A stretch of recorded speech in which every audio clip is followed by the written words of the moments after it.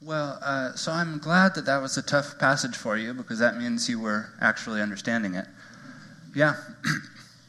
So we've been taking a look at Lamentations through Lent and trying to figure out this idea of lamenting and what we make of it, how we make sense of it. Today's story obviously is pretty dark, so if you have little ones who need to be aware of that, then be aware of that. But today's story, to really understand the passage we just read, to understand that passage, we really need to learn about where it's coming from, what was happening at the time. And so, let me tell you guys a story. Once upon a time, in a land far, far away from here, there was a little country named Israel. Now, Israel once was free, and it remembers its days of former glory when everything was going so well for it. But now they'd been conquered. They'd been taken over by the big, bad Babylonian Empire. The biggest, baddest bullies around who were trying to get all sorts of power for themselves and just hurting everybody else while they were doing it. Now, of course, Israel did not like this. Israel didn't like this one bit, right? They were being kicked around. They were being hurt. So they were trying to figure out, how do we stop getting beaten up? How do we make things better? Then one day, there was an opportunity. Because one day, their chance came because that very big bad bully that was Babylon started getting into a fight with the other big bad bully that was called Egypt. And they were fighting among themselves to see who could be the biggest and the baddest in the land. So little Israel thought to itself, well, they're busy fighting themselves. We'll just be over here. We'll just slide away. They won't notice. They won't notice. Or if they do notice, they won't even be able to do anything about it. So we'll just slip away. Now, what do you think? Do you think that the Babylonian Empire, the biggest, baddest bullies around, noticed? Yeah, they noticed. And as soon as they got done beating up Egypt, they said to themselves, oh, that little runt, Israel. They tried to rebel against us and take advantage of us while we were busy. We need to make an example of them so everybody knows that we're the biggest and baddest around. They're going to pay for what they did.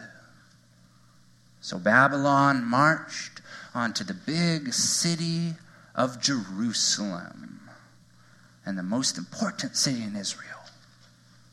And did they go in and charge and just utterly wipe them out? No, that's too much work. After all, Jerusalem had this nice big wall to keep them safe. It was hard to get into. So Babylon said, okay, we'll just wait right here. And when you come out, we'll deal with you. Okay, so this is the point where I'm going to drop the children's story part because, we're talking about tragic events now, so that doesn't fit the genre as well. Look, for prolonged siege warfare, which is what we've got going on here, the principle is all about waiting them out. Because, look, they're trapped in the city, right? The Babylonian Empire's on the outside, right? So they can't leave or else they're going to get killed, so they have to stay there, right? But where do you plant your farms? Do you see, when you walk downtown, acres and acres of wheat and corn and potatoes in the middle of downtown? No, of course not, because there's not room for it. So you plant it out where there's actually room on the outskirts. But wait, who's outside the city right now? The Babylonian Empire. So you can't go get none of your food. So you're cut off from your food, and you only have whatever you have on hand. But they can just stay camped out there because they've got all your food, all the food that's growing there. They can just hang out in the middle of those fields, just munching your veggies all day long and just sit there for as long as they want. But you, on the other hand, you who are inside the city, that's a different story. And so start to scramble around a little bit and be like, okay, what do we have? What do we have with us? We've got this little storehouse here, okay, and Jimbo over there has 2 potatoes. Okay, let's try and pull everything together, right? And then you gather everything.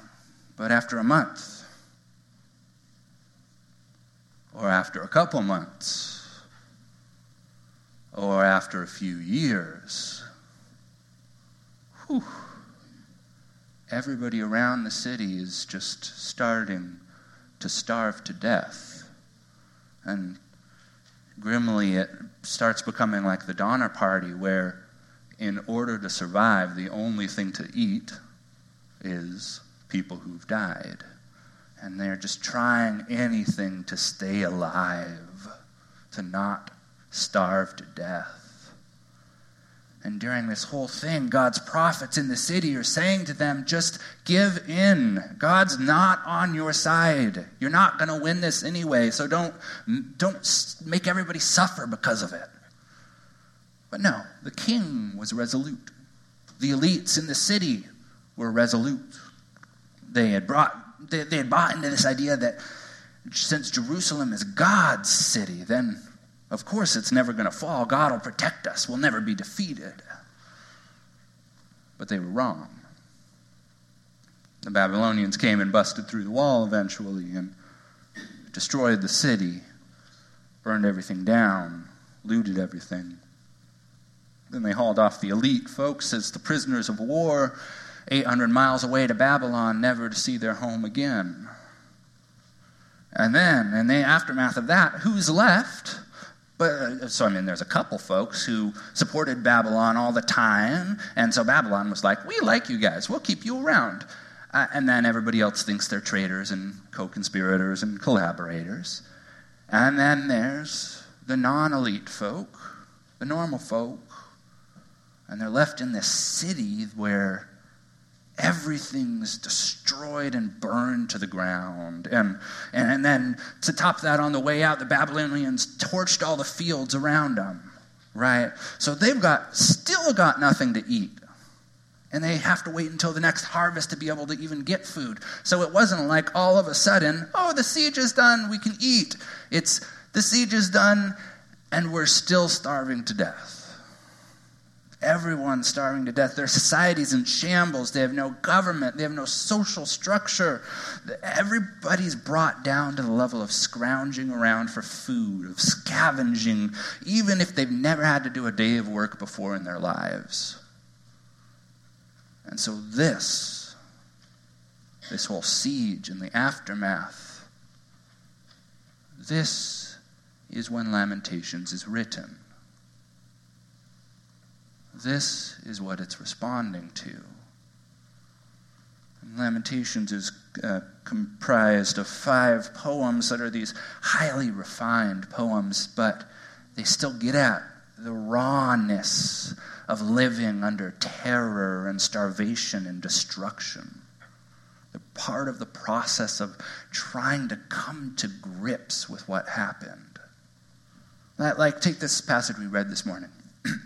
It's reaching at the bounds of language to try and articulate just something of what this horrific experience was like.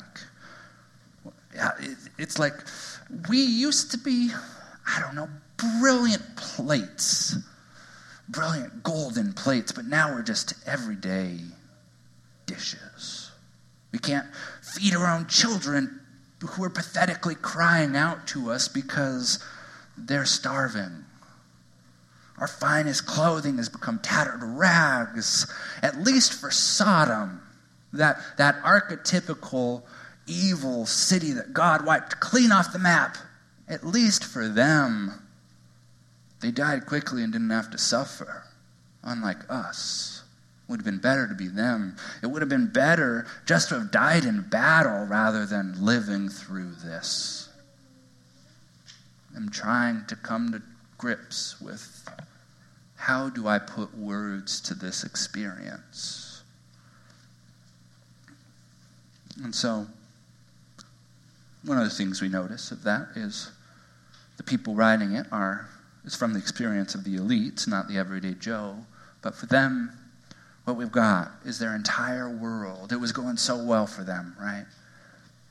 It just collapsed all around them. It just shattered, and their life is now worse than death. They're trying to put words to this dramatic and deeply distressing shift in their circumstances. And so they compose laments. And this story from 2,500 years ago evokes so much depth of tragedy. And as we mentioned over the last couple weeks, we Americans are rather emotionally stunted. We don't really know how to look at, how to sit with grief, how to actually experience negative emotions, and we just try and move on from them. But within our very own Scripture, within those very documents that we say that somehow God is speaking to us through, within these we have a model of how one people at one moment in history, undergoing a particular tragedy, a particular trauma, how they go about trying to process the devastation that they've experienced through these laments, through the process of crying out, through trying to put some words to their experience and really get at the rawness of it, through sitting with the hard questions of God. Why did you allow this to happen, and what did I do to deserve it? We're not trying to make everything better instantly. We're not trying to excuse it. We're not trying to wrap it up with a pretty theological bow. We're allowing ourselves to really feel the weight of the tragedy, to not short-circuit our emotions, and in this more fulsome reaction, to move toward a place of more robust healing. So as with the last weeks, during this Lenten season, during these weeks between now and Easter, may you take the journey with me and with us into deep self-examination, into taking up those painful things that we would rather not look at, so that on the other side we may emerge more whole. May it be so.